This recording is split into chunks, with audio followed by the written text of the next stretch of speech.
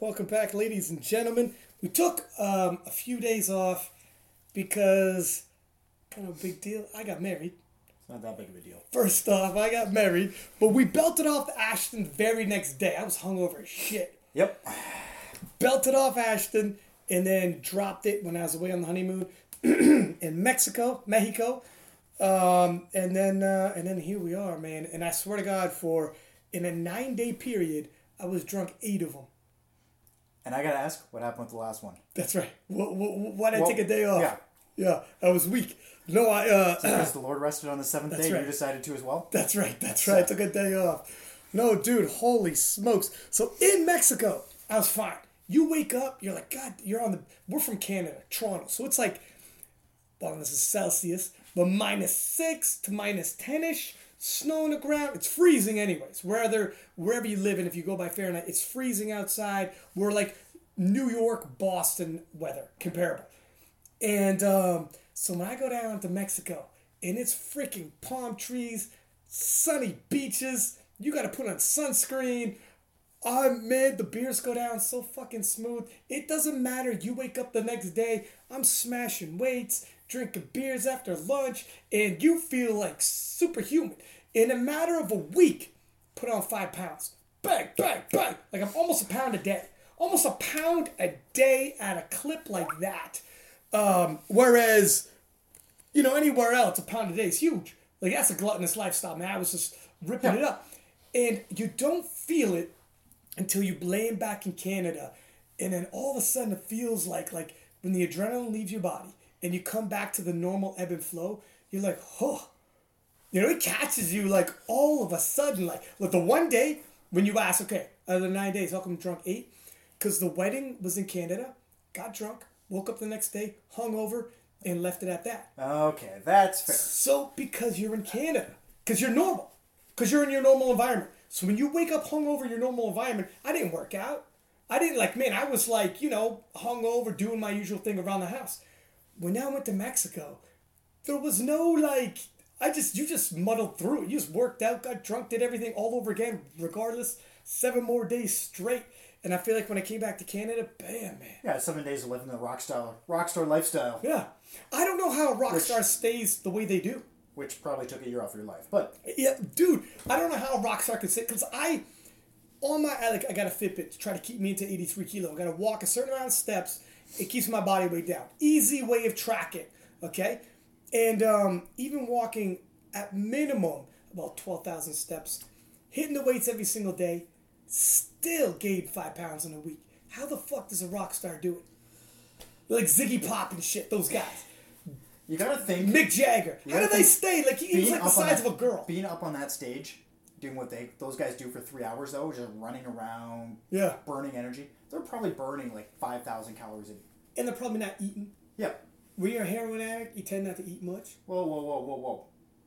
Did Jagger ever mix it to heroin? I have no idea.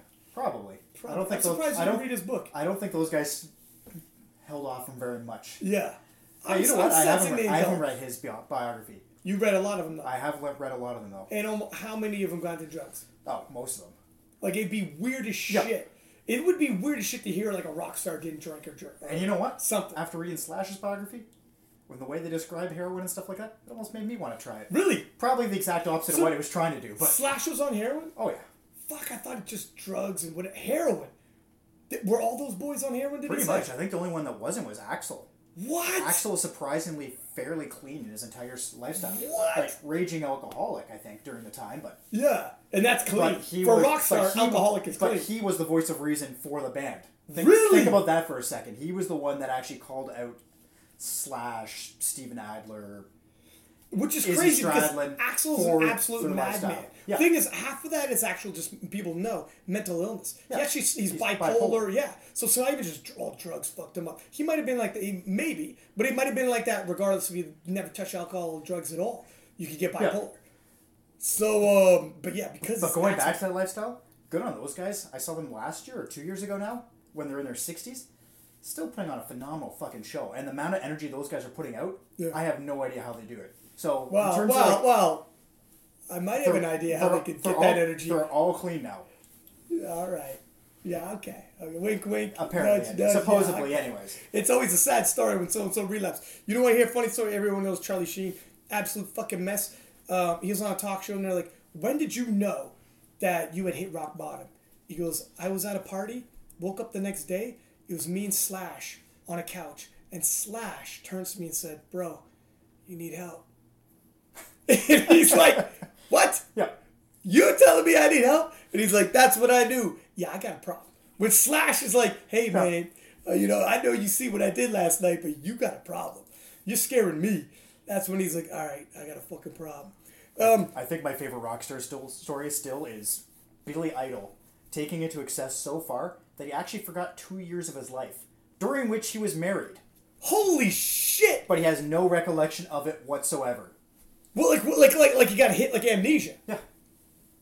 And was he married? Was that encompass the entire marriage, or did he come back to married to a woman he had no idea who the fuck she was? I can't remember exactly if he came back to and was still married, or he had gotten married, divorced, and single or whatever during that period.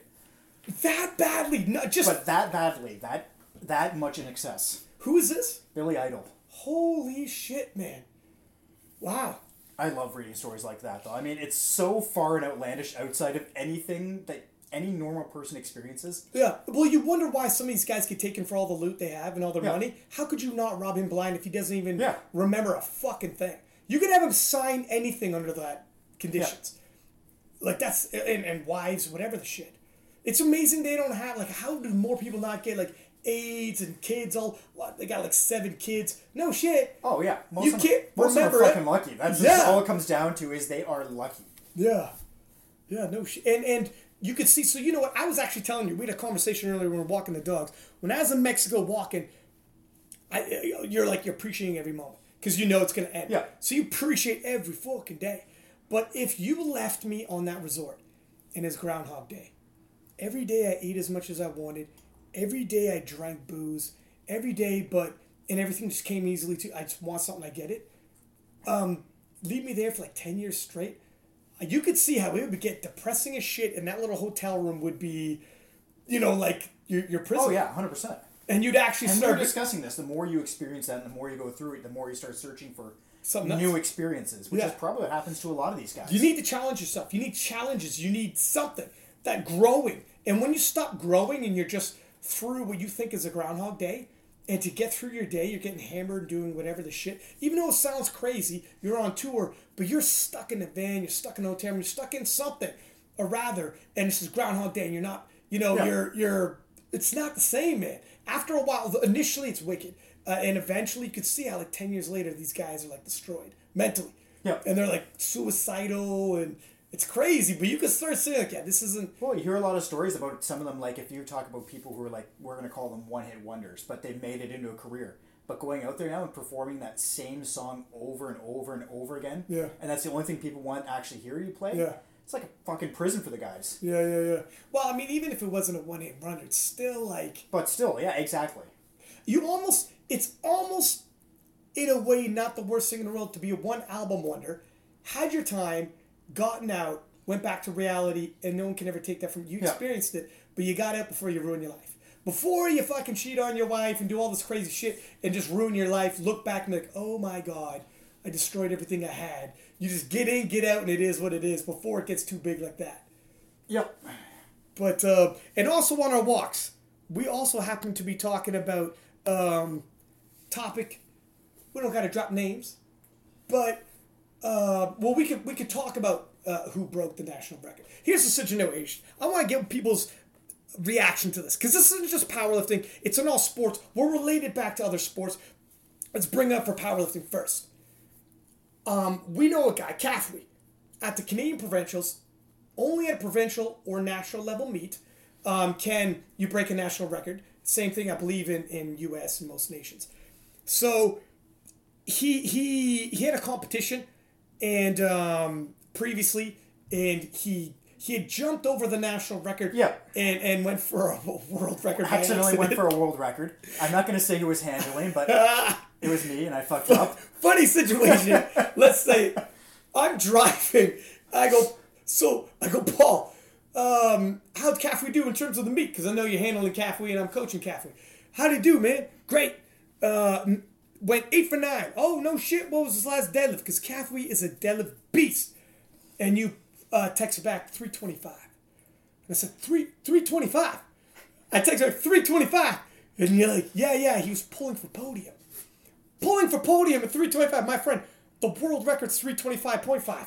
He was pulling for more than podium. We're pulling for history. We're a chip away from a world record. And you're like, oh, fuck. I don't know what, like, so I was like, you just jumped over an opportunity for a national record to pull for bronze, and a national record's bigger than a bronze medal any day. So then you're like, fuck my life, I had no idea. You're not an 83 kilo guy. So you don't know all the 83 kilo records. No, and Cathwey's 83 kilo, he doesn't even know, he didn't even know the 83 kilo records. So, like, if you'd have asked, because you're a 74 kilo guy, I don't know the 74 kilo national records either. I know the national records in my own weight class. You kind of, if you're the lifter and you're close to a national record, probably should know. But usually on the lifter to have an idea. That was the second competition. So in defense of him, he's just like, hey, I'm just looking for experience. Long story short. And in defense of me, I just didn't want him to go for 9 for 9. That's right. Because you ain't got 9 for 9. He isn't either. So anyways, the next competition, also a national level, it's the provincials. We have regional nationals and provincials. You have an opportunity for a national record again. And the game plan for that one was, we're going to do a token opener, for squat and bench. We're going to snag that national record we thought was in reach in the previous one, but we just don't want to leave anything on the table. Let's just fucking right this wrong, get that done, tie it up. When we walk into the 2019 Nationals, we go all out. We go to build a total, just like always the plan. And some people who were there, and this is probably not just for Cathwey, but in all situations, seeing, this young man took opener squat, opener bench, smashed a national record dead, and thought, wow, fuck, I don't like that. I don't like that because he took token lifts earlier. And some people went as far as to label it. You know what that's called? Non-competitive powerlifting. Yeah. They have a term for it. Like anybody, like any self-righteous, they always make a special term for what you're doing, right? It makes it somehow more heinous if there's a term for what you just did. And started saying what you could say. Because you're the one who had the conversation with these individuals. First of all, I think it needs to be put out there the exact scenario. So we're talking about a quick turnaround between meets. We're talking, I think it was, 6 weeks or something like that. Like, it's not... At most. Yeah, it's six weeks. Yeah, it's not a long time to turn around between centrals and provincials. And we're talking about as well as you have to go do provincials. Yeah, you're not allowed not to. He had to show up. They're forcing him to. So you have a deload after the meet because you're roughed up. And then you have a deload leading to your next meet, a taper. So you got 4 weeks to play with. Yeah, pretty much. Yeah. And then go on with the conversations. Yeah, so the conversation was, how do you go about making it so people don't go in and sandbag a meet, but set a national record? Now, you and I have talked about this a lot of times. Obviously, I think the more meets you do, the more experience you get, the more you start realizing is, how do you qualify sandbagging a meet? Because it should be put out there that Cathwey still in a huge class, like it was 36 lifters or some shit like that. Absolutely stacked. 36 fucking lifters. 3 flights, I think it was 12 lifters per flight. Yeah. He's still not in the first flight. Even with his openers. Yeah. And he's still in the upper half of that pack. You guys, he was in C or whatever, flight C or something like that. So he's still in the upper third of the lifters. And I mean, his Wilks was... Yeah, his Wilks was 430 at the end of the meet. And he had a national qualifying... our national qualifying totals in Canada, much higher than in the U.S. In the U.S., they want them robust. So you have to, in Canada, go through 3 different stages of meets with a qualifying to get into it. They taper it on purpose because they want a little smaller... U.S., I think you lift once, you're nationals. Yep. Canada, you lift once, you could go to provincials. You also got to go to regionals, and then you go to nationals. And it's a lot of meets, and qualify for provincials, qualify for regionals, and then qualify. Different levels of qualifying. But anyway, long story short, just with that alone, fucking has a national qualifying total. Still qualified. But the question and the discussion came up of, A, should you be allowed to do that in terms of just putting in what is qualified as a token lift? Yeah. And set a national record still, and B, should you be allowed to go into a meet and put in token lifts, but then still do nationals? So here's the thing, because sometimes the rules are the same. So in terms of the one, not to get too off track, in terms of being able to still go to nationals if you do put in token lifts. Because you could qualify ahead of time and you just have to show up. You just have to show up and do it. Which to me is almost more of a travesty than going in and putting in a token lift. But we're not on that topic right now. But let's stick with the record. Yeah, How do you enforce? Because if you say you have to take all 3 attempts, even if you miss them, fine. What he started with, let's say he started with a 405 squat, he'll just end with that on his third. If you make him walk out 3 times, he'll walk out 3 times. You can't enforce it. If you say, no sandbagging, what are you going to issue RPEs for every attempt? You know what? That looked like an RPE 7 to me. I want to see a 10. Yeah. I'm going to fail the lift. Like, it's just unenforceable. Like, we called it, do you enforce, like, the Rocky, the underdog story rule? Where it's like, well, this guy fought like holy hell, 100 pounds less in a squat, but showed a lot more effort. Showed a lot more heart, so he's going to bump up the standings. Like, you just start applying standings based on effort, perceived effort. How do you... I know some people listening to this will be like, somebody else took all 9 lifts, and on the last deadlift, had to take that deadlift record. I get it. It's not the exact same. It's not even. But it's no less different than, well, that's what you have to do for a national deadlift record. But what if this other guy who, hey, I'm a national record holder as well, but you're a squat record holder who you went for, because you're a squat specialist, I'm a dead specialist, you got to go for your national record in the first event. Perfectly fresh. In the first event. And I'm a dead specialist. It wasn't on the table for you to go for the deadlift national record, but it is for the squat. Well, I have to go for the dead. I have 8 lifts first. That's not fair. It's just the way it goes. It's unenforceable. I get it where people are like, well, maybe the guy who set the record previously took all 9 lifts. Maybe. But it's unenforceable. And it's usually unlikely, let's face it. And reality is, like, as you said, like, I mean, you're dealing with a massive class. So I can see the argument of, you know, he didn't do his 9 lifts or whatever, or his 8 lifts leading up to that. Yeah. But it doesn't fucking matter. Yeah. Well, as you said, it's if you force him to do all lifts, you just end up tapering it off as you want. Yeah. Even if you say he has to do a certain amount, like let's say as we were talking, he has to throw out a 450 squat or something like that instead. Because that's determined. That's an opener for him. I got news. It's it's still below his normal opener. Yeah, like we just saw it in the gym. Yeah, he just hit it at RP5. Like, so for people with a little more perspective, how do you say, okay, you need to have 9 lifts. You need to attempt 9 lifts for a record to hold. Fine, I'll sandbag all 8 anyways, and there'll be warm-ups. Well, now we want a certain degree of weight. Otherwise, like you qualified. Like to qualify a national record. Fine, but a national qualified total is still a sandbag for guys at this level. Yeah. Let me tell you something. Fire off a name here. Fucking David Wilson can hit a national record in his warm-ups, let alone his opener. So if you're like, your national record doesn't stand unless you hit a qualifying national total, that's below his sandbagging. Yeah. There's no way of enforcing this. Bottom line, there's no way of enforcing this. The best you could do is, what they already have the rule, your record doesn't stand unless you get a total. Yeah. That's the best you could do. That's all you can do. And here's something else. If we're going to start crying about, this is fucking wrong, this is, oh my God, it's quote-unquote non-competitive powerlifting, and, you want to get into, like, this happens, my friends, in every single sport. We talked about this. Yeah. There are teams, whether or not it's sandbagging a couple games because the placings of the playoffs, you want to play an opposing team that's favorable matched up. So guess what? We're going to bench our starters and we're going to have our juniors come up from the minors and get a little game time. They'll probably lose, but they get some major league experience. Our starters get rested. We'll take an L, but leading into playoffs, we get favorable matching. Or, you know what, we're not going to make playoffs. It does not help us to go high up the rankings. Matter of fact, let's bump down 5 rankings. You even see situations, where teams actually tank. They're set into the playoffs already, into their position, and because of wherever they're looking to be in the standings and who they're going to face, probably, they'll play with their standings that way even.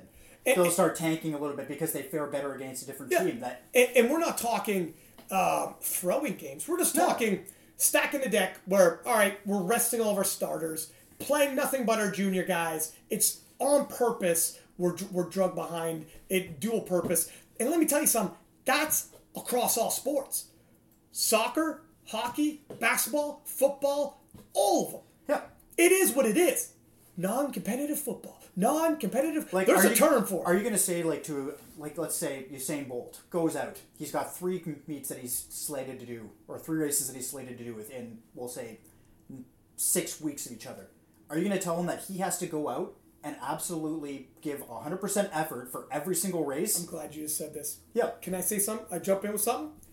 Thank you, first off. So the last Olympic Games, and I'm a fucking junkie for Olympics, and I read Usain Bolt's autobiography. So he had a showdown with our boy from Canada, from Toronto, the 6, DeGrasse. Yeah. And Andre DeGrasse. And Andre DeGrasse and him were going to meet in the finals. And it's an unspoken thing that when you're racing, you don't go all out in the quarterfinals, semifinals. You go all out in the finals. And in the semifinals, and this usually doesn't happen, but it just happened to be DeGrasse and Bolt were in the semifinals. And because the reason why only the top 2 in these heats move forwards, right? Yeah. They either as a quarterfinals or semis. They usually weren't going to meet that early. Usually they just converge on the finals. And they ended up meeting on their way. And DeGrasse, a little bit of, oh my God, I'm racing beside Usain Bolt, fucking pushed it. And turned this quarterfinal match heat into a full-on, all-out race. And Usain Bolt ended up racing beside him because he's like, I don't want to give the kid a nudge over me. This makes national news if I lose a single race. It's bigger than it really is. It's bigger than it should be. After the race, they interviewed Bolt. And they said, what do you think about the kid giving it to you, like taking it to you like that, making a fight out of it? He goes, wasn't cool. That's not how things are done.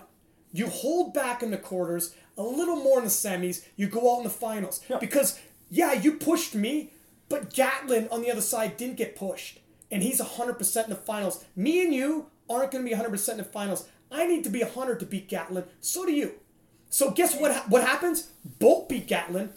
DeGrasse didn't. Well, guess what, young man? You fucked yourself. Hold back. Bolt knew. Yep. Bolt knew. Hey, kid, you had your moment in the quarterfinals. Who gives a fuck about the quarterfinals? It's the finals. And this happens. So this is every sport. You pick your spots. So if you're Kafui walking into provincials and he's looking at like, you know what, I may or may not hit the podium, but I could be the biggest deadlifter in history. I'll fucking jog the first 2 heats. And I will race down the last one. Catch me if you can, like the gingerbread man. That shit's mine. That'd be like telling a long distance runner, you have to sprint out of the gate and then limp into the final. Yeah, go fuck yourself. Yeah. I'll take the pace I want. Yeah. You can catch me. You want to go all nightless? Go all nightless. You want to build your total and still hit it? Have your pie, eat it too, whatever the shit. That's your plan. That's your prerogative. It's the way our sport works. Like some people, everybody is basically a specialist. There are very few subtotal people. Yeah.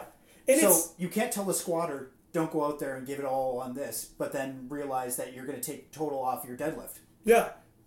You can't tell a bench only guy, don't lean back on your squat a little bit and then try to build your total on bench instead. And you can't tell, like, the big squatter goes all out, takes a national record. He's gassed, but he knew he's going to empty the tank. Yeah. And he just takes, oh, fuck, I'm gassed out. My bench, my dead, they're going down by a lot. I'll still finish with a decent total. Still finish top end of the pack, but they're going down because I gassed out for the national record. People are like, you know what? You gave it all on national record and squat, and then you're gassed out. That record shouldn't hold. Yeah. Go fuck yourself. Listen, this is unenforceable. Stop hating.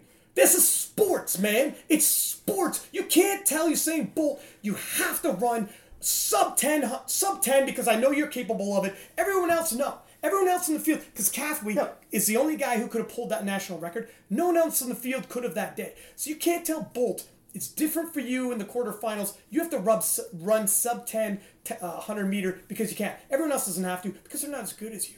No, man. No, the only thing you can do is hold him to the standards that you guys, that whatever governing body it is, has set. Yeah. So if you want to say that he has to hit a national qualifying total, well, tough shit. He hit a national qualifying total. Yeah, it is what it is. If you want to say that national qualifying total should be upped, then I agree. If you're complaining about the amount of lifters at nationals, different story. Different story. And don't tell me there should be. But the fact is, raise the national qualifying total, he still would have hit it. Yeah. Oh yeah. And sandbagging it. Sandbagging is still would have hit. And don't tell me, there should be an asterisk beside that because he did it in 3 lifts. Someone else had to do 9. Fuck off. That's just the way. That's sports, bro. You see a boxing match, if he whacks him out in the first round, or he has to go all 12 and whack him out in the 12th round, a win's a win. It is, I'm sorry. And like, if it's a boxing match, if it's the Olympics, and this guy has nothing but first round KOs, so he boxes a total of 5 rounds. The other guy has nothing but decisions. He boxed a total of 20 rounds. They meet in the finals. One guy's fresh as a daisy, had only boxed 5. The other guy's got, well, it is what it is. You can't enforce it, bro. It's some things, this is sports. You just gotta not be a control freak and realize this is the way shit is. Don't get upset about things you can't control. And start trying to make up rules that aren't there. Well, there's an asterisk by that. No, there isn't. Well, it's non-competitive. That term is in your head. It's not a real term. That's a fake term. Non-competitive powerlifting. You know what that is? It's a fucking national record is what it is. Right? Yeah. Happens everywhere. Yeah. I see it in the worlds too. Exactly. In every sport, by the way. No, exactly. You see it we see it in the Olympics. You see it, whether it's baseball, whether it's football, whether it's soccer, hockey, blah, blah, blah. Everybody goes in and strategizes. Don't even talk about like baseball with some of these streaks. They got to keep a streak going, so the guy comes out and he bunts and he got to keep a winning game streak going or whatever. You know what? Actually, even funnier is talking about stuff like that, like baseball. A few years ago, there was a battle for a batting crown. So, top batting average in the league. It was basically locked up, and the team sat the guy at the last day. He went out, did his one at bat that he needed to in order to make sure that he still qualified, and then he sat the rest, and there was just an uproar. Yeah. Well, tough shit. You still had everything leading up until that moment. Yeah. It's certain things like I love a good sports debate, so I'm not mad at it, even though I sound mad. Yeah. I'm just passionate. Exactly. I'm just passionate is what it is. But so I love sports debate. But end of the day, don't kid yourself. Like a lot of these things, this is every single sport, every single level. And I see it at the World Championships for powerlifting. You see a guy, he tells himself, and I don't blame it. Look at the world level, you get a gold medal for squats, gold medal or a podium finish, not just gold, obviously, for all 3 events. If I look at the top 10, I'm going to be 8th. I'm not even close to the total on podium or podium on total, but I could snag a medal on deads or a medal on bench. Fucking, it's a world championship gold or silver or bronze. You're going to fault that person for maybe holding back on squats a little bit. Yeah. So you're fresh? Like, that's crazy, man. You can't fault a deadlift specialist or a bench specialist or anybody holding back to make sure that they'll hit what they... If you think you're in the hunt for 3 lift, go all 3. Yeah. Like, are you going to tell... Like, let's take the battle of 105s. Funny, given that we're interviewing Eli in a second. But and you're going to tell that an Eli Burke or a Christoph, you guys have to blow it out your face on squat and bench and possibly, wreck your best lift. Yeah. And take away your chance of pulling for a podium or whatever. And it's unenforceable. Because we want you to be competitive. We want that battle to be right till that point. And it's unenforceable. If you want me to act like it's RB10 by making a whole bunch of funny looks, I'll do that. Yeah. But speaking of Eli, I think he tried to call us. Let's give him a bit of a ring here. Let's call this man. So ladies and gentlemen, we have with us Eli Burks, 105 kilo U.S. national champion. Eli, thanks for coming with us. Thanks. Just a few of your accolades as well. For those that don't know, Eli also 2016 IPF world champion, deadlift specialist. It was a very climatic. I mean, the 105s is a beast of a division, whether it's U.S. nationals and particularly the world championships. Since 2016, a bit has changed in terms of some of the characters. Do you want to talk a little bit about, maybe we'll bring it back to the 2015 U.S. Nationals. Who are some of the guys that you faced off with at the 2015 U.S. Raw Nationals? Yeah, so, Garrett Blevins, Bryce Lewis, these are a couple of guys that, certainly in 2015 kind of came down to it at Nationals. So I guess those would be the main guys, I guess, at the time. There are a few other guys that were, pretty strong, and just at the knee things went well for me that year. So. And was Bryce at that point, was that his first year moving into the 105s? Yeah, I think it was. He got third place, and I remember him being pretty strong. I mean, he's a nice guy. I always enjoy talking to him, that sort of stuff. But great athlete. But yeah, I think that was his first year moving into the 105. And then he's really kind of blossomed into the 105s. And moving into the 105s that year at the World Championships, I mean, you had the Canadian Bryce Krawczyk, coming in for a silver, a bit of a deadlift battle there between you and him. And then obviously Screamer, and he had that, he came in oh so close. He had, did he have the winning deadlift in his hands and dropped it? Yeah, he did actually. He had well, I don't know if it was a winning at the time, but it's kind of what he needed to really be in the running. And so I think it was 705. And if I recall right, I think what happened was he lifted and threw the weight down or something, so they didn't count it. And then he just couldn't hold it, so. Looking at it, so I have it pulled up. Yeah, it was, you're right, 705. I think it would have nudged him. Is my math right? 15 kilo onto 338.5. They would have nudged him into the lead. It would have just nudged him into the lead. And it was heartbreaking. I remember watching. So I was commentating the IPF World Championships, watching from the sidelines, and he had it up.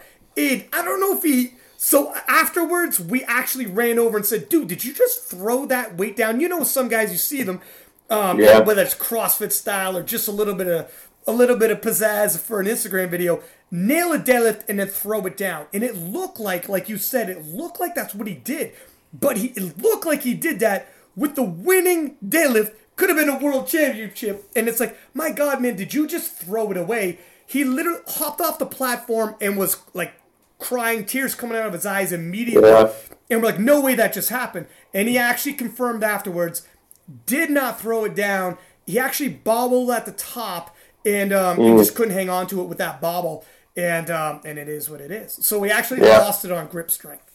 Yeah, well, I really like him. I've competed against him twice. So there, and I competed him at the Grand Prix in 2017 at the Arnold, and I was able to win that, and that was a pretty good meet. But I do like him, and actually that day I was hoping that he was going to come out the victor, and that he was going to throw up some good numbers and win. And yeah, I'm certainly a fan of the sport just as much as I'm a competitor, and so just knowing him going into it, he was coming in at a pretty good peak, and I was really hoping he'd hit some great numbers there. So yeah, I thought it was pretty tragic watching that deadlift thing play out. And if he would have beat me that day, I certainly would have been fine with it. Really? Holy! I'm surprised you said that. You never. I know. It's kind of when I talk to people, my perspective, it kind of.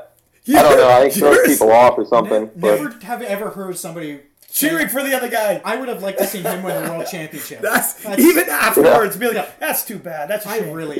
That's a shame. Yeah.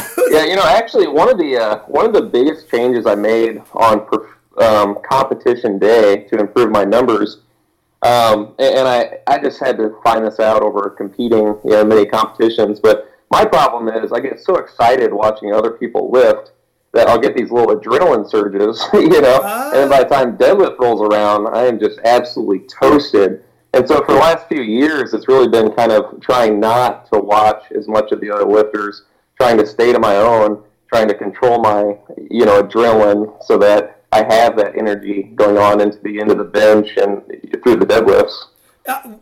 I agree, like 100%. The following year at the IPF 2017 in Minsk, Belarus, I commentated and lifted, and when you commentate, you can't just you've probably seen some of the IPF streams. You can't just commentate when you're just watching. You appreciate it, but you're not over accentuating or selling the action, so to speak. When you're commentating, nobody wants to hear somebody who's monotone. Well, that was a good lift, and now we have, Manuel Stevens. Yeah. You have to be like, oh, he missed it on the last, just so close to the world record. Can he come back?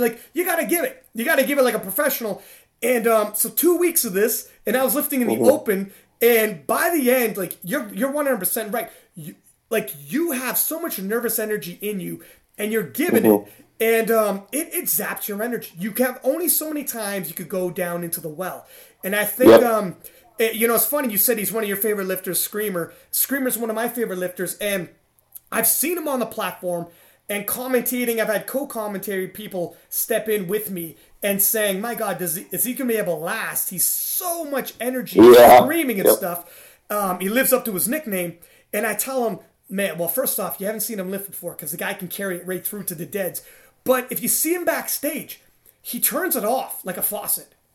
Mm-hmm. You know, Yep. he's like you were saying, because he's a pro. He's been doing this for 10 years. He was back when the IPA was only equipped.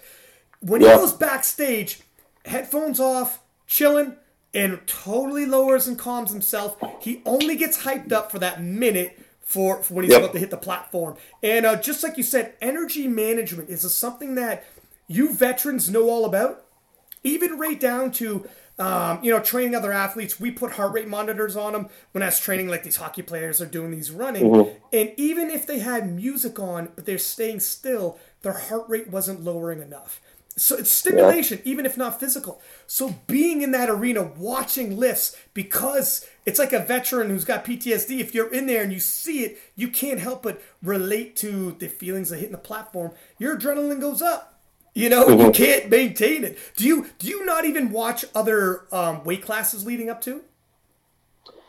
Well, again, I guess being a fan of the sport, I always watch some of it, Yeah.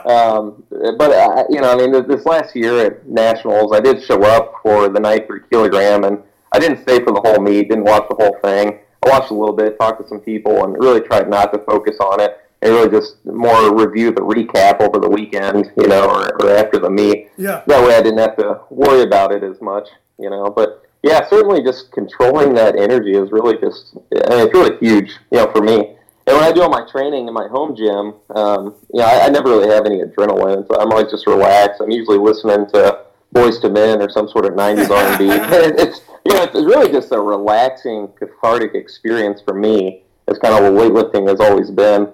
And so, I never really channel any adrenaline in my home gym. And so, trying to control it on days where it's competition and I've got this adrenaline I know where I'm not used to, for me initially was difficult. I mean, it really was.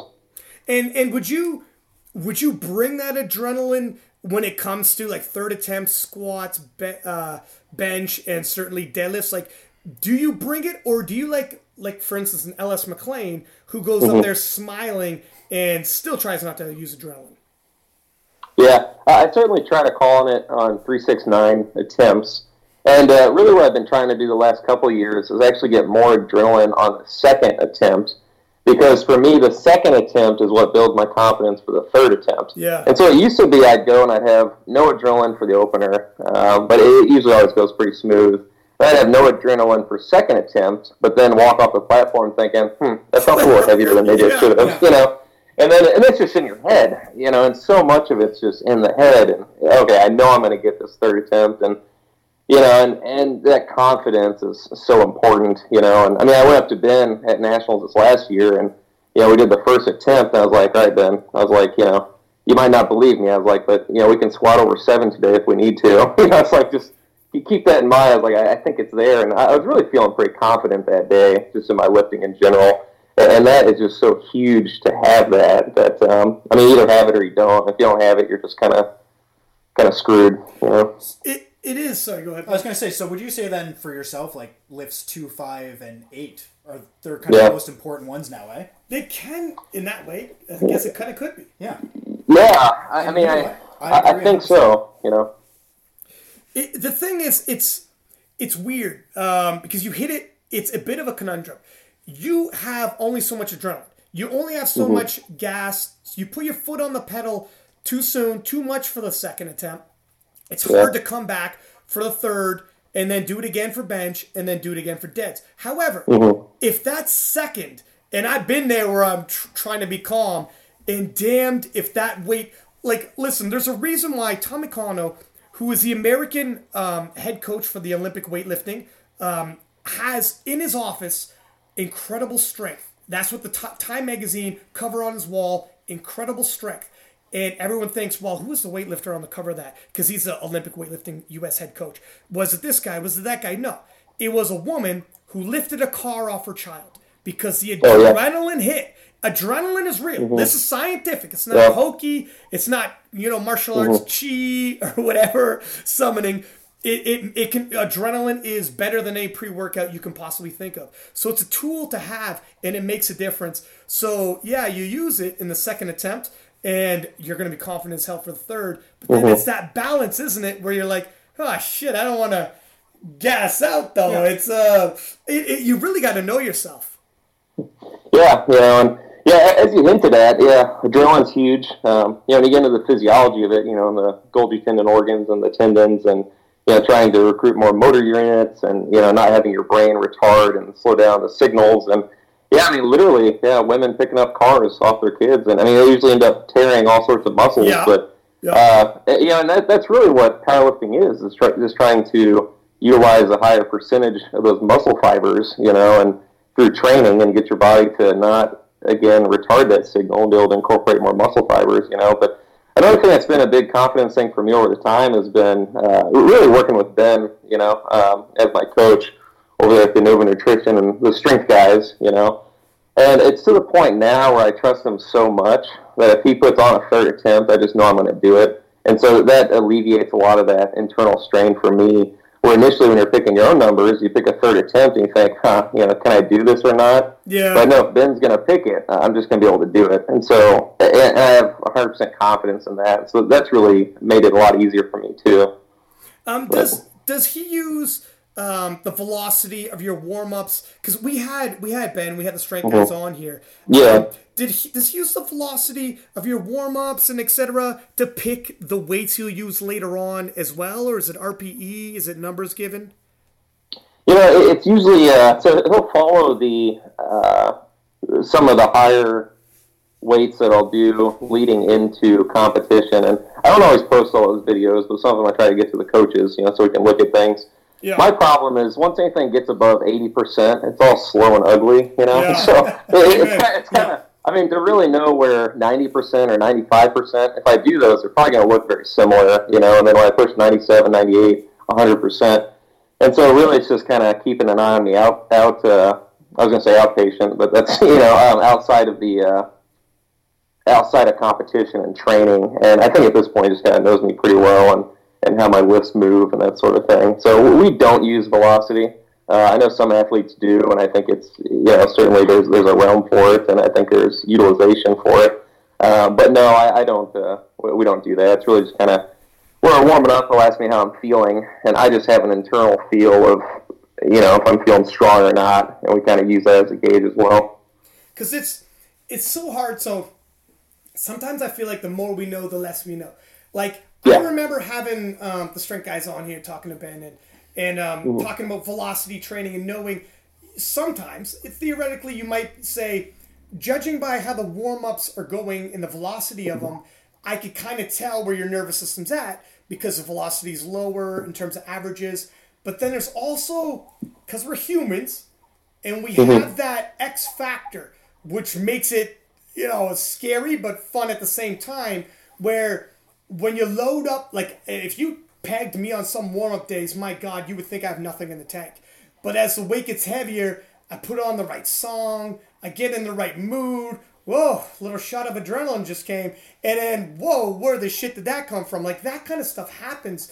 So it is kind of, it's intangibles. And then other days, I can't find that. You could be like, well, that's Ryan. I worked with him enough. He'll turn it on when he needs to. Well, some days, that's not every day, though.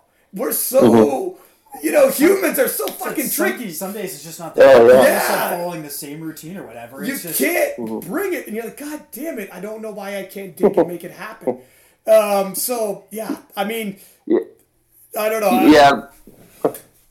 Yeah, that's definitely the benefit to the velocity training. As you hinted at, some days you're just not on. If you sleep 2 hours a night and you're 90% and you're 95%, so you're going to feel like 110, It's just, so I think that does come into play. And even when we're warming up, at nationals or in the gym or anything, I guess most of my lifts are never, I'm not pulling on it 100%. It's really more of a progressive stimulation of activity just to get the bar moving.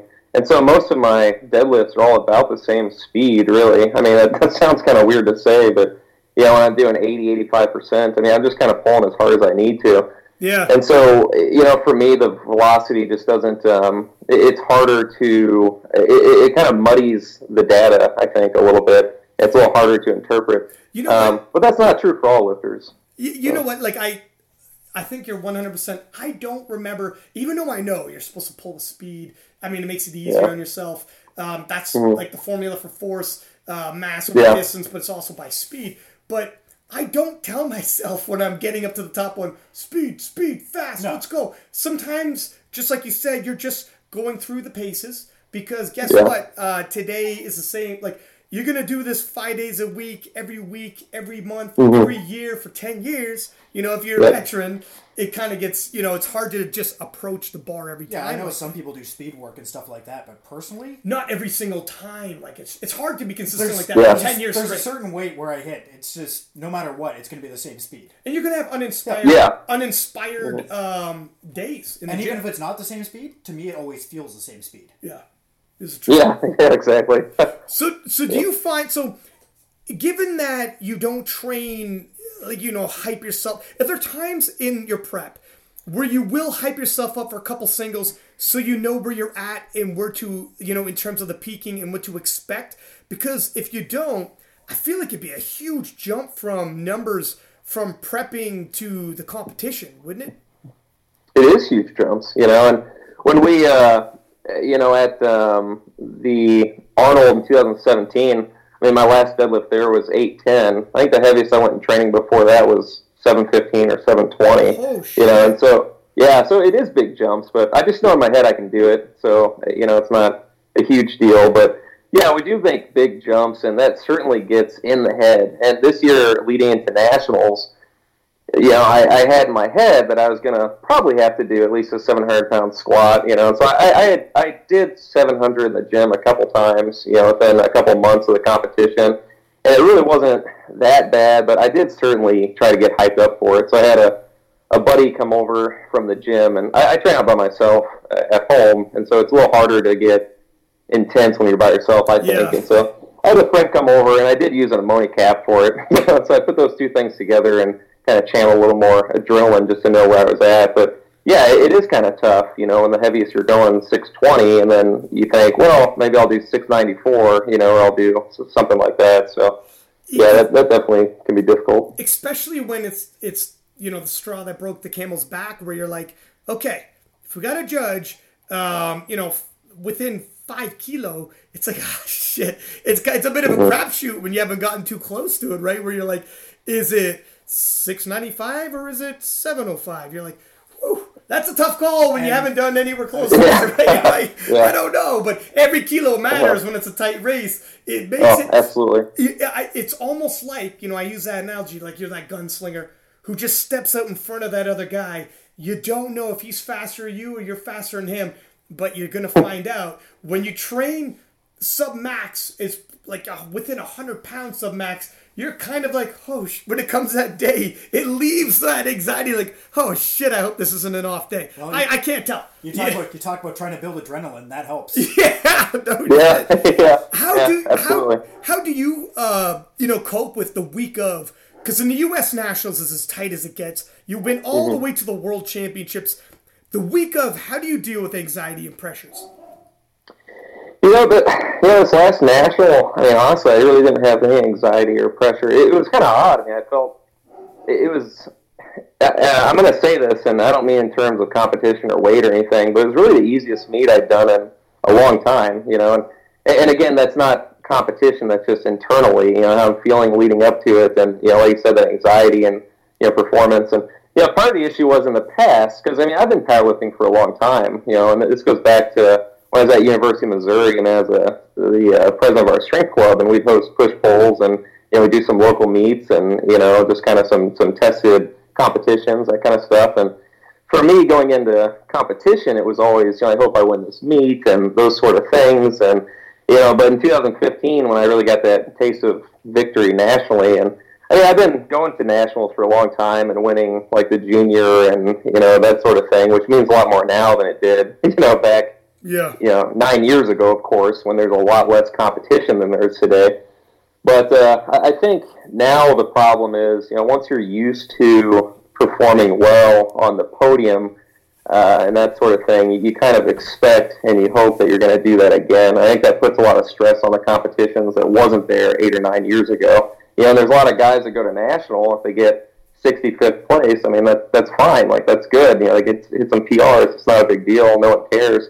But for me, if I went and got, 22nd place, it would just kind of be crushing. You know what I mean? Yeah. And so to get to that level where now there's expectations, I think is kind of difficult. And so coming out of Worlds in 2016, honestly, I was so burnt out at the time with all that I didn't compete in 17. And instead what I did was I did Strongman Nationals, and kind of focused a little more on that for a little bit.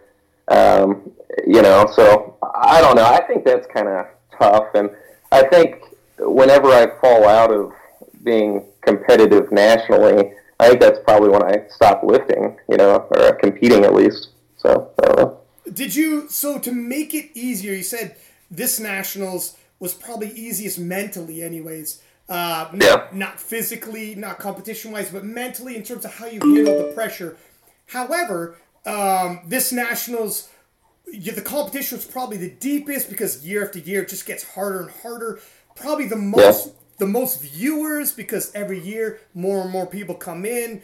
Podcasts like us have preview shows and like not even just streams, but the more powerlifting in general gets bigger, the more pressure. So it's interesting that this was the one you felt the less pressure.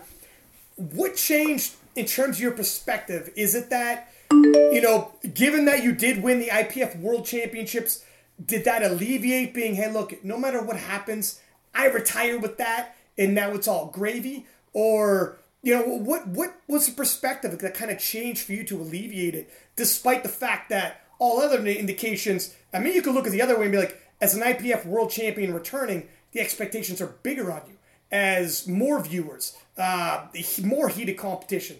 So could have went the other way. For you personally, how did you turn that around?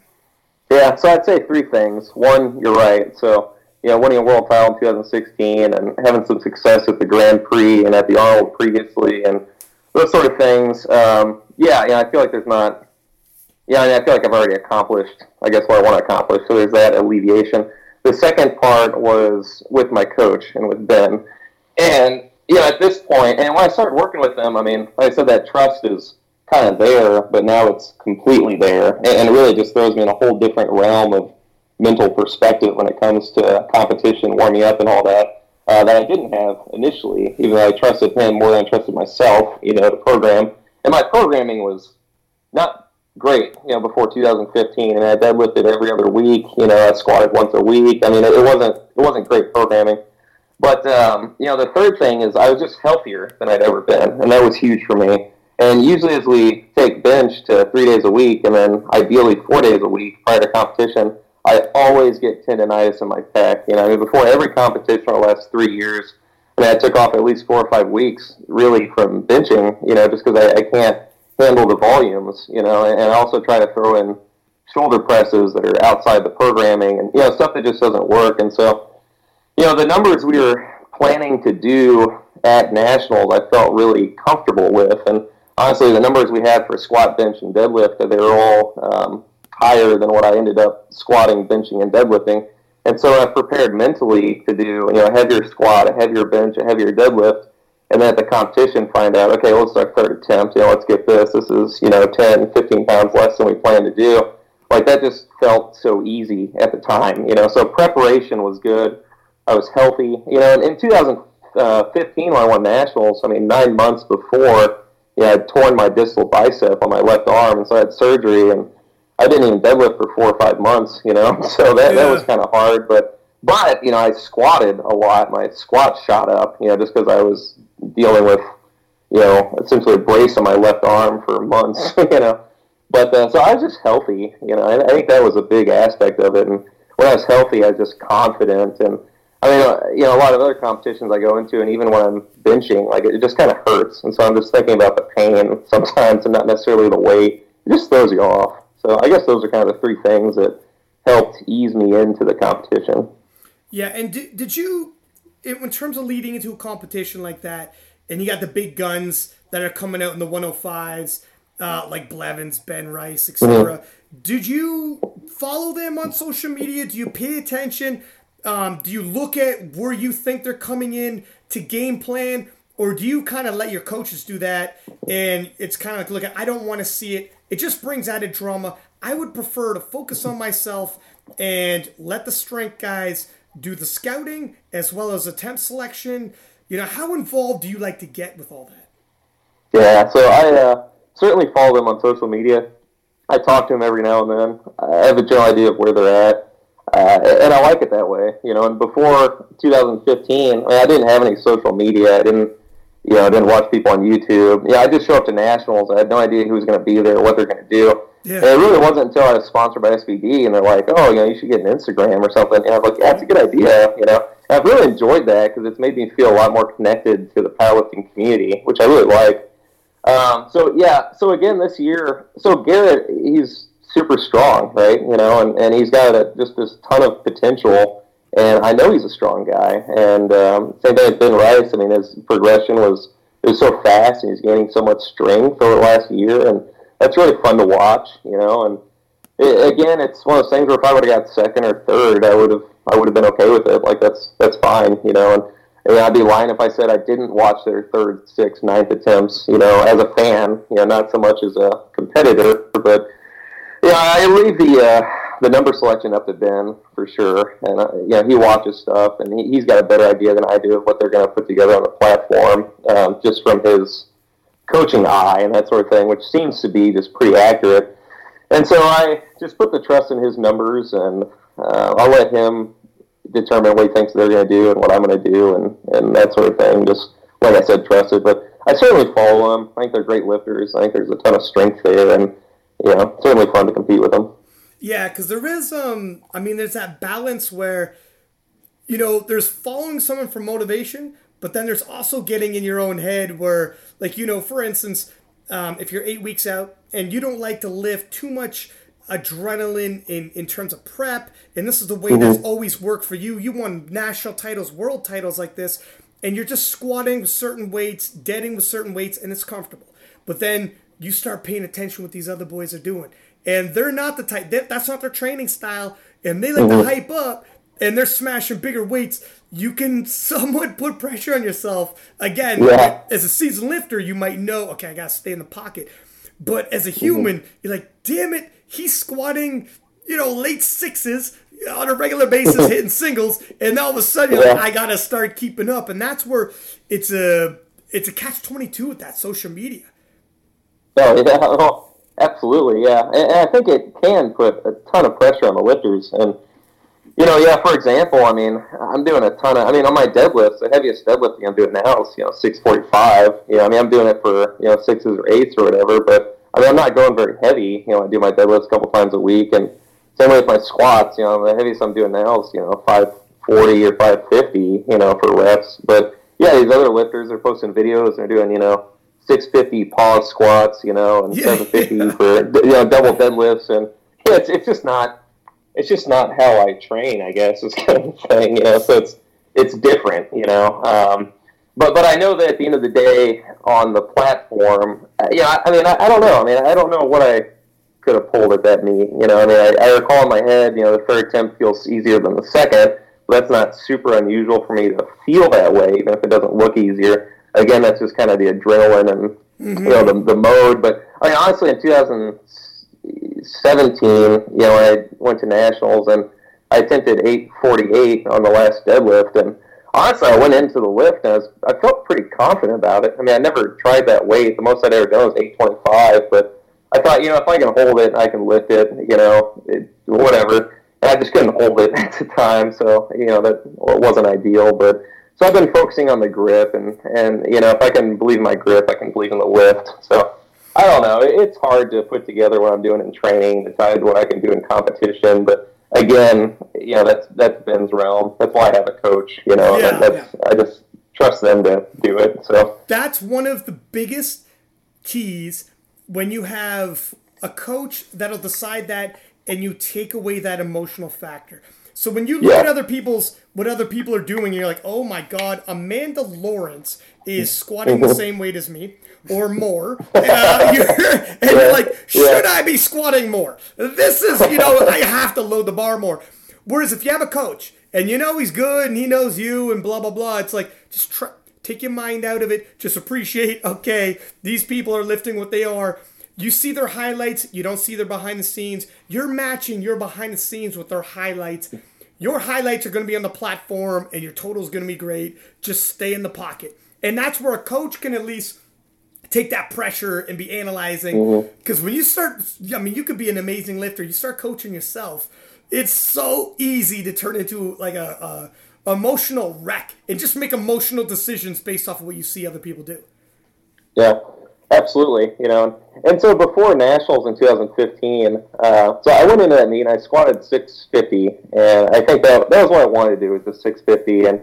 And so my prep and squats leading up to that was every week for 6 weeks before, I just worked up to a 650 single, and that was it. And that was just kind of how I did my squats. And, I just, even going into Nationals, like, okay, I did this every week for the last 6 weeks. I wonder if I can do this. I don't know. Am I as strong? Am I, weaker? Did I sleep as well? I mean, all these variables. And it just gets in your head when you do that in programming, And there's a lot of coaches out there. I'm not sure I'd necessarily trust everyone to do my programming. Yeah.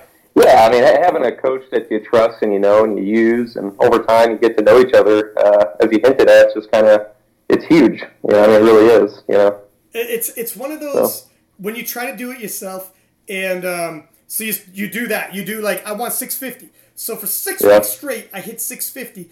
And it worked out for you, but it could be like you left your best in the gym. Yeah. Like you peaked. You know what? And I tell you what, I would do that every single competition. Yeah. That was part of the reason why I wanted to get a coach, is because I couldn't peak out, And I would literally peak out 3 or 4 weeks before a competition.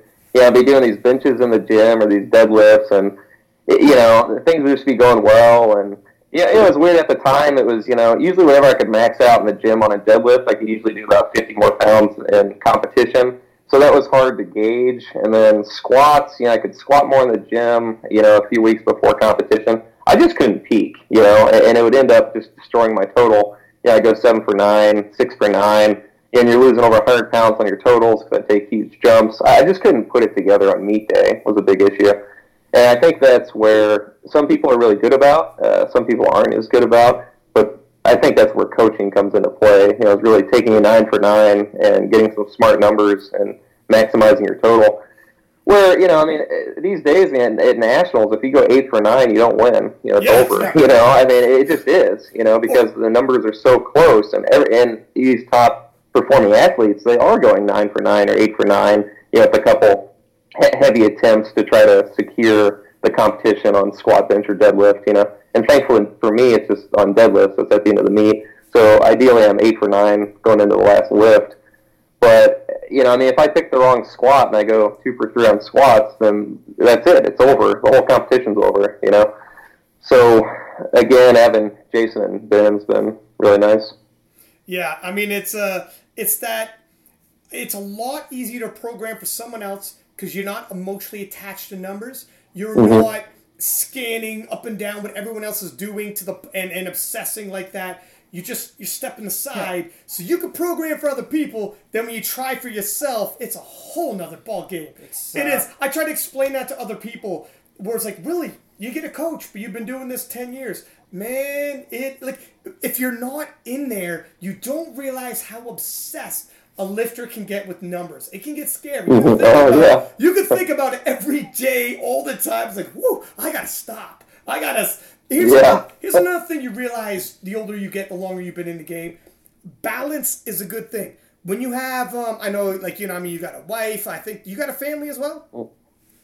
No, I don't. Actually, I'm engaged now. So, engaged. Yeah, that's exciting. But, yeah, she's great. I mean, and I don't have kids. And I think probably in 2020, we're probably going to try to have a kid and that sort of thing. And I think it would just You heard it here first, people. Yeah. Actually, this is the first time I've ever heard of it, actually. Your wife's like, his fiance's like, okay, groundbreaking. I didn't realize this was in the plan, but... Breaking news. But my issue for the longest time has just been sleep. Honestly, that's the big kicker. I work a lot, and I'm the director of medicine up here, and last night I worked a 12-hour shift, and I slept for 3 hours, and here we are doing the interview, and I'm just going to be up all day until I go in for the night shift. And so sleep is just, it's just hard for me to get. It's hard for me to do. And once I have kids, it's going to be that much harder. I don't know if I'll be able to continue really lifting like this. I mean, I'll probably go more to squat, bench, deadlift once a week or something, and kind of stop competing, honestly, once that stuff happens, because balancing life and lifting is just difficult enough, and then when you throw in, I don't know, you always feel like you're failing at something, I mean, I think people that succeed generally feel that way, I mean, I guess, for the record, I don't feel like I'm failing at stuff. That's not what I meant, but you know what I mean. So, yeah, well, you always... Well, here's something that's true that I've noticed. Me and Paul were actually talking about this earlier. Whenever one thing's going good in life, if it's professional, you might have issues on relationship because, hey, guess what? You're not home enough. You're not giving this enough. Okay, so now you're home a lot and you're working a lot, but now you're not training because you had to do this. Or, life isn't... You only have so much in the tank to give, and you can't do it all. And there's always something that you need to improve on, and that's life. Like, that's just the way it is. And not only that, let's say everything's moving great, you win the Worlds, you're still like, damn, I can move the dead more, and I know it. Or, I missed that squat. Yeah, I won, but, there's always something that... Yeah. It's always something. It is what it is. I mean, it's never ending. That's life. Yeah. How do you find yourself then...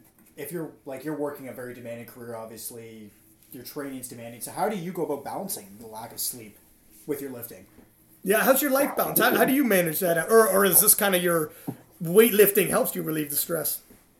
Oh, yeah. So, weightlifting for me is, like I said, it's cathartic. I mean, it's what de-stresses me and, helps keep me level amongst other aspects of my life,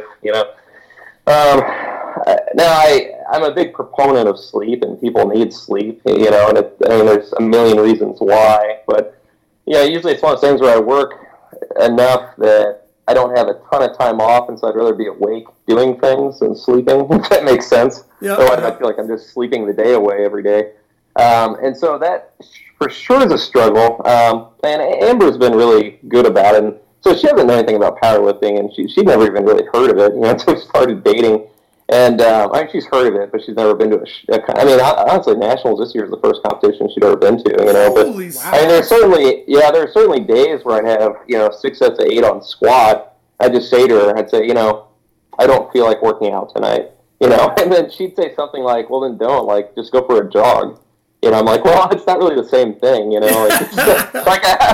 I wish I could go for a 10-minute jog and that replace my squat workout, Yeah. But, and it is easier, you see some guys in their, girlfriends or, their best friends or powerlifters, and it's more of a team or a relationship building activity where they work out together. And I think having that sort of support is probably nice, when it comes to that life balance, obviously, and people that are, bodybuilders that go through extreme diet adjustments to shred down. I mean, they need someone that's going to understand that and be able to deal with it and, those sort of things. And so I think powerlifting is pretty similar when you get to that level where, you're really needing to squat 3 or 4 days a week.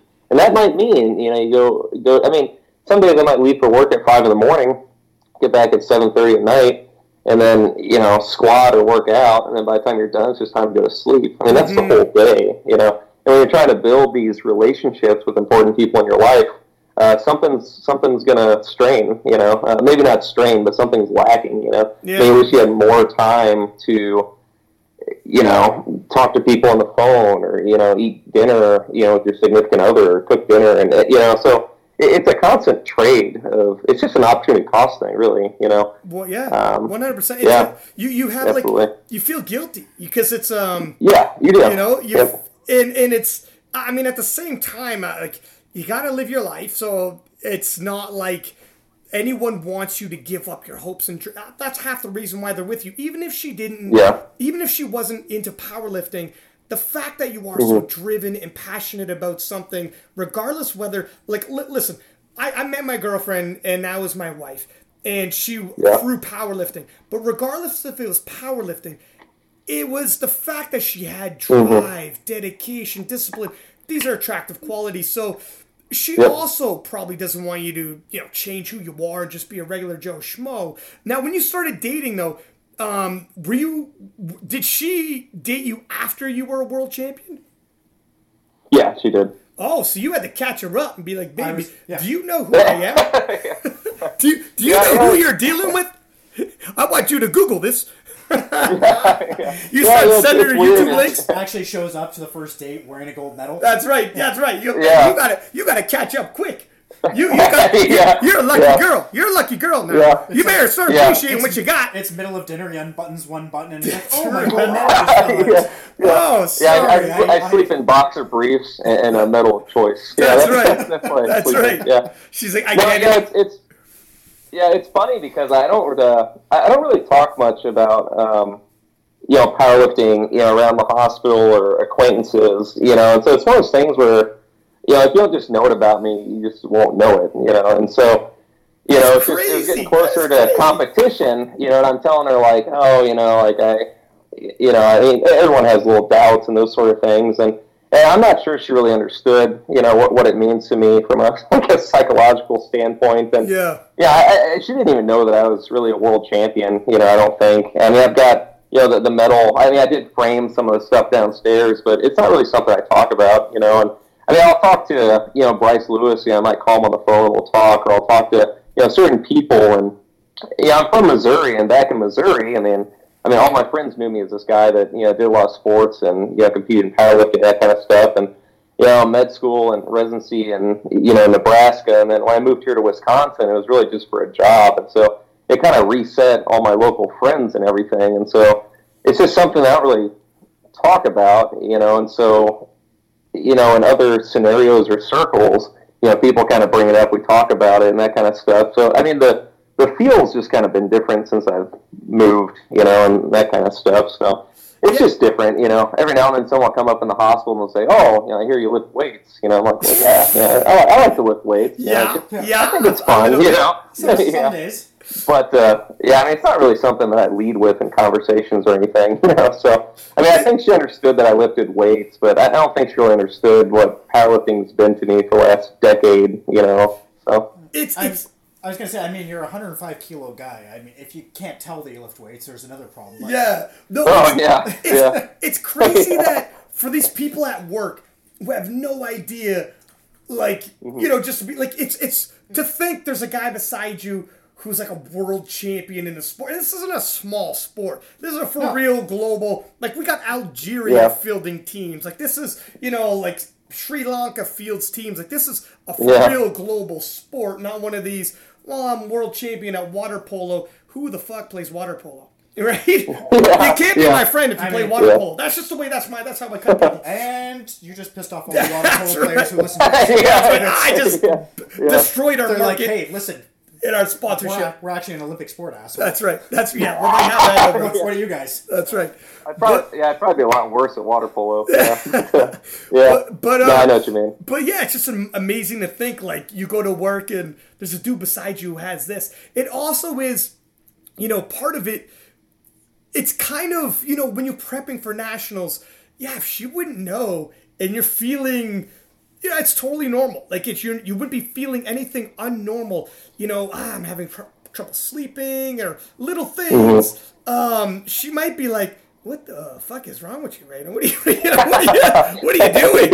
And you're like, hey, listen, this is normal. It's the way it is. Where everybody, even just sports in general, you kind of get it. You're like, look, I've been there. It's all good. Like, this comes and goes. And you even know that. But, for someone who doesn't know, it's a bit of a trip to see somebody not acting the way they normally do, and, like, to be like, what's going on? You okay there? It's like, no, we'll be okay. We'll be okay. We've been here before. But I guess it does mean a lot to have guys like a Bryce Lewis, which oddly enough you would compete against to reach out, which is unique to our sport too, I feel like, in ways. Yeah. Yeah. And given the type of guy you are, you're probably rooting for him to actually beat you in competition. Exactly. It makes it easier. Yeah. You're not yourself because you're worried about Bryce all week. Yeah, God, honey, I just hope he wins. I don't know. I was watching his Instagram. Is he sleeping well? He seemed like he was. I'm gonna call him. I'm calling him. So good. You're like, honey, you call him 3 times today to make sure he's okay. Relax. You have performance anxiety for Bryce. Yeah, I mean, there was a time where, Amber's just like, hey, you seem kind of stressed out, And so we've had conversations. I mean, I think now she understands kind of how lifting and the psychological aspect on me, and how it impacts me to get bad workouts instead of good workouts, or miss too many workouts. And I think now she's got a pretty good understanding how that impacts me, and it really helps with her role of support. But it's hard to really accept and understand something that you've never felt like that. Yeah. And she's done good with it. And I had a girlfriend in high school that just didn't get it, and she's like, oh, why would you work out? We should just hang out every night. It's like, well, yeah, but it's kind of something I do. So it really isn't something that jives in every workout or every relationship, but so. I've been there, my friend. Yeah. Yeah. In terms of your next meet, are you doing Arnold's, or are you just going to hang in there and just peek in for Worlds? So I think hang in there and peak for Worlds is the big thing. And I've been so healthy that I want to continue that. I want to continue the training. And I don't mind going this length of time without competing. I mean, between this Nationals I just did and the last Nationals, I didn't compete anywhere in between, Yeah. I really like doing the Arnold. I'd say it's my favorite meet every year to do, but it's just a lot of stress. It's a little bit of hassle here and there. And if I did anything there, I was going to do just the deadlift only, and try to do like an 830, 835, something like that, and just kind of see how things go and try to peak out more for that.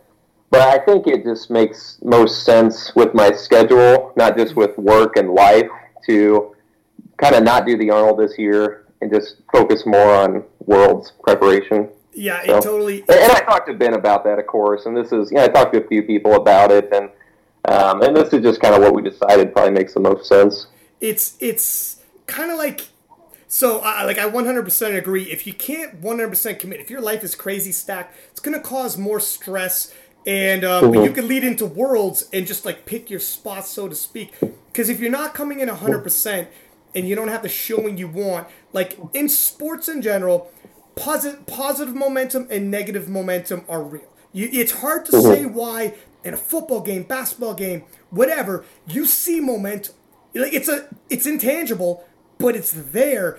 All of a sudden, if somebody's roaring back from a deficit, even though they're behind, it's the team in the lead for some reason are on the back foot.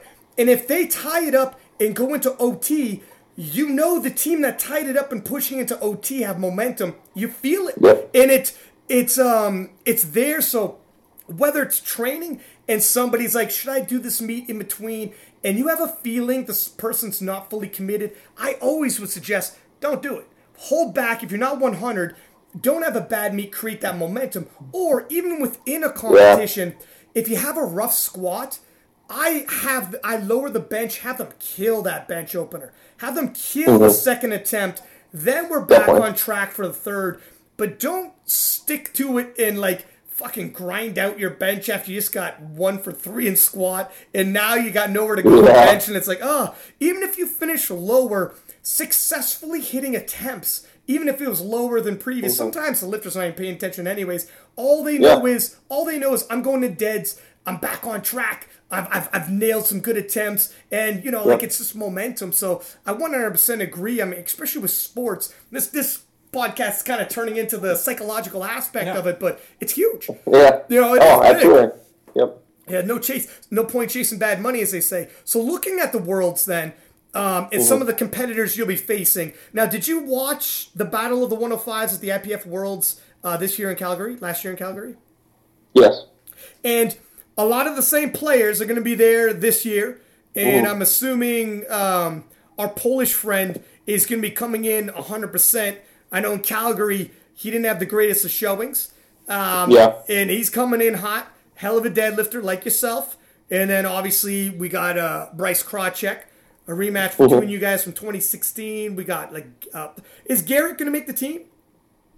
I haven't heard anything about that yet, so I don't know. Maybe, and it kind of depends on where his total fit in with Worlds last year. And I mean, there's a little selection process that goes into it, but I don't know. I mean, I'd love for him to make it. Obviously, it'd be awesome to, be there with him and be on the platform with him again. I think that'd be great. But I don't know just yet. So there'll definitely be, anyways. The competition's gonna be thick. What is your thoughts leading into this 2018 What are you kind of expecting from the different competitors, expecting from yourself, other than you're probably rooting for Versbecki? Yeah. Or Rondell Hunt. Rondell Hunt. There's another guy. Yeah. Rondell Hunt is going into the Open. I don't know if you caught his junior. Did you catch his performance in the juniors? I did. Yeah. I called that one with Tom Keene as a commentator, and I didn't see him coming. Neither did Tom Keene. Neither did a lot of people. And holy smokes, we're like, who the hell is this guy? Ended up having a total bigger than anybody in the Open, and just ran a show. Had him on the podcast, had to. And he's like, I'm coming into the Open. It's going to be a hell of a showdown. What are some of your thoughts leading into this Worlds? Yeah, well, first off, Rondell, he's strong. Yeah. It's one of those things where, we did Nationals in 2016, Worlds. It was one of those things where qualifying totals, it just so happened I had the highest qualifying total, but I knew in my head I probably wasn't going to win, And even the coaches are like, all right, like we're going to have a good day to get you on the platform, on the podium, Yeah. I'm like, yeah, okay, that sounds good. Let's put together a good meet and just kind of see what the outcome is and see how it goes. And I've been to enough meets where, people miss attempts and it changes the whole feel. You see that in Nationals, saw it at Worlds in 2016. Almost every competition, and so it's hard to get, but one example where someone pulled through and didn't choke, was, 2017 Nationals, with Bryce Lewis. He put together, he went 9 for 9, and we were just kind of going 9 for 9 and trying not to push it too hard and just, if he missed the lift, give us a good window. If he didn't, that sort of thing. And it just so happened he just put together this awesome meet and had some of the tank, and did really good. So it's hard for me to predict how people are going to do at Worlds. I don't know. So I guess the plan is just show up and, put together our best 9 for 9, just see how things go. And honestly, I'm not going to worry about it too much. I'll probably follow some of the lifters, see how things go. I'm hoping they have good meets. I'm hoping they don't, lose Worlds because they went 7 for 9 and, tore a callus or did something stupid. Or I'm always hoping that stuff doesn't happen. And just whoever the strongest person is should win, and that's all there is to it. That doesn't always happen, though, just the way the numbers play out and everything. But I think that's how it should ideally happen. And if I'm not the strongest one there, I'm fine with that. I definitely like to podium and get a medal and that kind of stuff. And if I won, that would be ideal for me. I guess I'd want for that to happen. But, I'm also realistic. I understand that, some people might just be stronger on competition day, and that's fine, But so, again, just being healthy, going in with confidence, that's kind of the best we can do, I guess. It's funny you said about Bryce being so consistent. At the IPF Worlds for 2018, or actually, you know what? I think IPF World Championships 2017, I dubbed him Mr. Consistency because not only is he like pretty much, in the day of specialists here and there, this guy's a specialist in dead, this guy's a specialist in bench. Mm-hmm. He seems to be like equally solid in all three, which is kind of weird. So, he can miss a squat. It's not the end of the day because he's world record bencher and up dead. So it's okay. Whereas, Versbecki, if his dead leaves him, he's in trouble, which we kind of saw in Calgary. And so Lewis, not only is he spread out with his strengths, but he doesn't miss many lifts. Damned if he doesn't miss, in 2017, I think he missed one at the Worlds. In 2018, I think, did he miss a single one? 2018, no, he went 9 for 9. He literally is Mr. Consistency. Yeah. But I do think you're right in that. Coming in with that temperament, I'm going to stay in the pocket. I'll hit the numbers within my means on that given day, and you could deadlift. If I got to pull for a podium, if we think it's too big, I pull for silver. If it's there, we pull for gold. And that's kind of where a deadlifter has that ability to somewhat relax until the deads come and see how the battle is unfolded and take it from there. Mm-hmm. Whereas if you're a bench or squat guy, a lot of your fighting is done ahead of time, and then it's all uphill. Yeah. Which is the beauty. Of course, we got Versbecki from Poland, who previously, had some much better showings, and then in 2018, he definitely had a subpar. It just wasn't wasn't on the snuff. So we'll see what he does. And then Rondell Hunt. It's going to be a blast. I'm going to be calling it again this year in Sweden. I can't wait to watch it. Yeah, it's gonna be. We'll do a preview show again. Maybe we'll have you on closer to or whatnot. But absolutely love, like the 105s is one of the best divisions to watch. I would love if Screamer came back, but he's doing his martial arts journey. Yeah. It seems, so it kind of is what it is. Who else do you watch? Are you a fan that you're a fan of? Let's see. I like watching Atwood. Taylor Atwood. Yeah, he's a great lifter. Really like watching him. There are a few guys. There are probably 5 or 6 guys that I follow closer. Dennis Cornelius. Really like watching him. And he's the reason I didn't go 120 this year. I was going to go to 120 and. I was talking to him, and he's like, "Yeah, I think I'm going to compete." And I was like, "Okay, well, I guess I'll do 105 then." That's kind of how that went, That's a fair reaction. And then for a little bit, I was up to 245, kind of gaining some weight. But I was like, "Okay, I guess I'll go back down to 105." Sounds good. Yes, stay in my lane, But I like watching him. I really like watching a lot of strongmen. Really, So I follow. Brian Shaw, there are a few guys I like to watch. Probably 50-50 strongman powerlifting. I guess is kind of the mix, but there's certainly a few guys I watch, I guess. But I don't know. Sometimes I'll just get on fitness and just kind of watch some different powerlifting from powerlifters I don't know, and that sort of thing. Just kind of see how people are doing, see what forms are looking like, and that kind of stuff. But one thing that we noticed doing this podcast, some guys or girls you wouldn't think just have some crazy stories. Yeah. And just have some like inspirational, you're like, oh damn, all of a sudden you're a fan, like Julius Maddox, James Key. There's some people we've had on, CC Holcomb, her story, like, some of the people we've had on, and they just drop a bombshell about their story. And you're like, this is like a Netflix special. You can't even believe this is real, where some of these people come from. And you're immediately a fan. And that's one of the privileges we have in running this podcast from week to week. But I know what you mean, where sometimes you get some gems if you're looking for some motivation or some inspiration. It's out there if you look for it. Listen, we've had you for about an hour here, and I know your time is precious. Before we let you go, is there anybody you want to thank? And I don't know if you do coaching, if you want to let people know how they could find you on social media and contact you either for coaching or just to watch you training and follow your journey. Yeah, sure. I guess first off, I do not do coaching. I'm not really interested in doing it.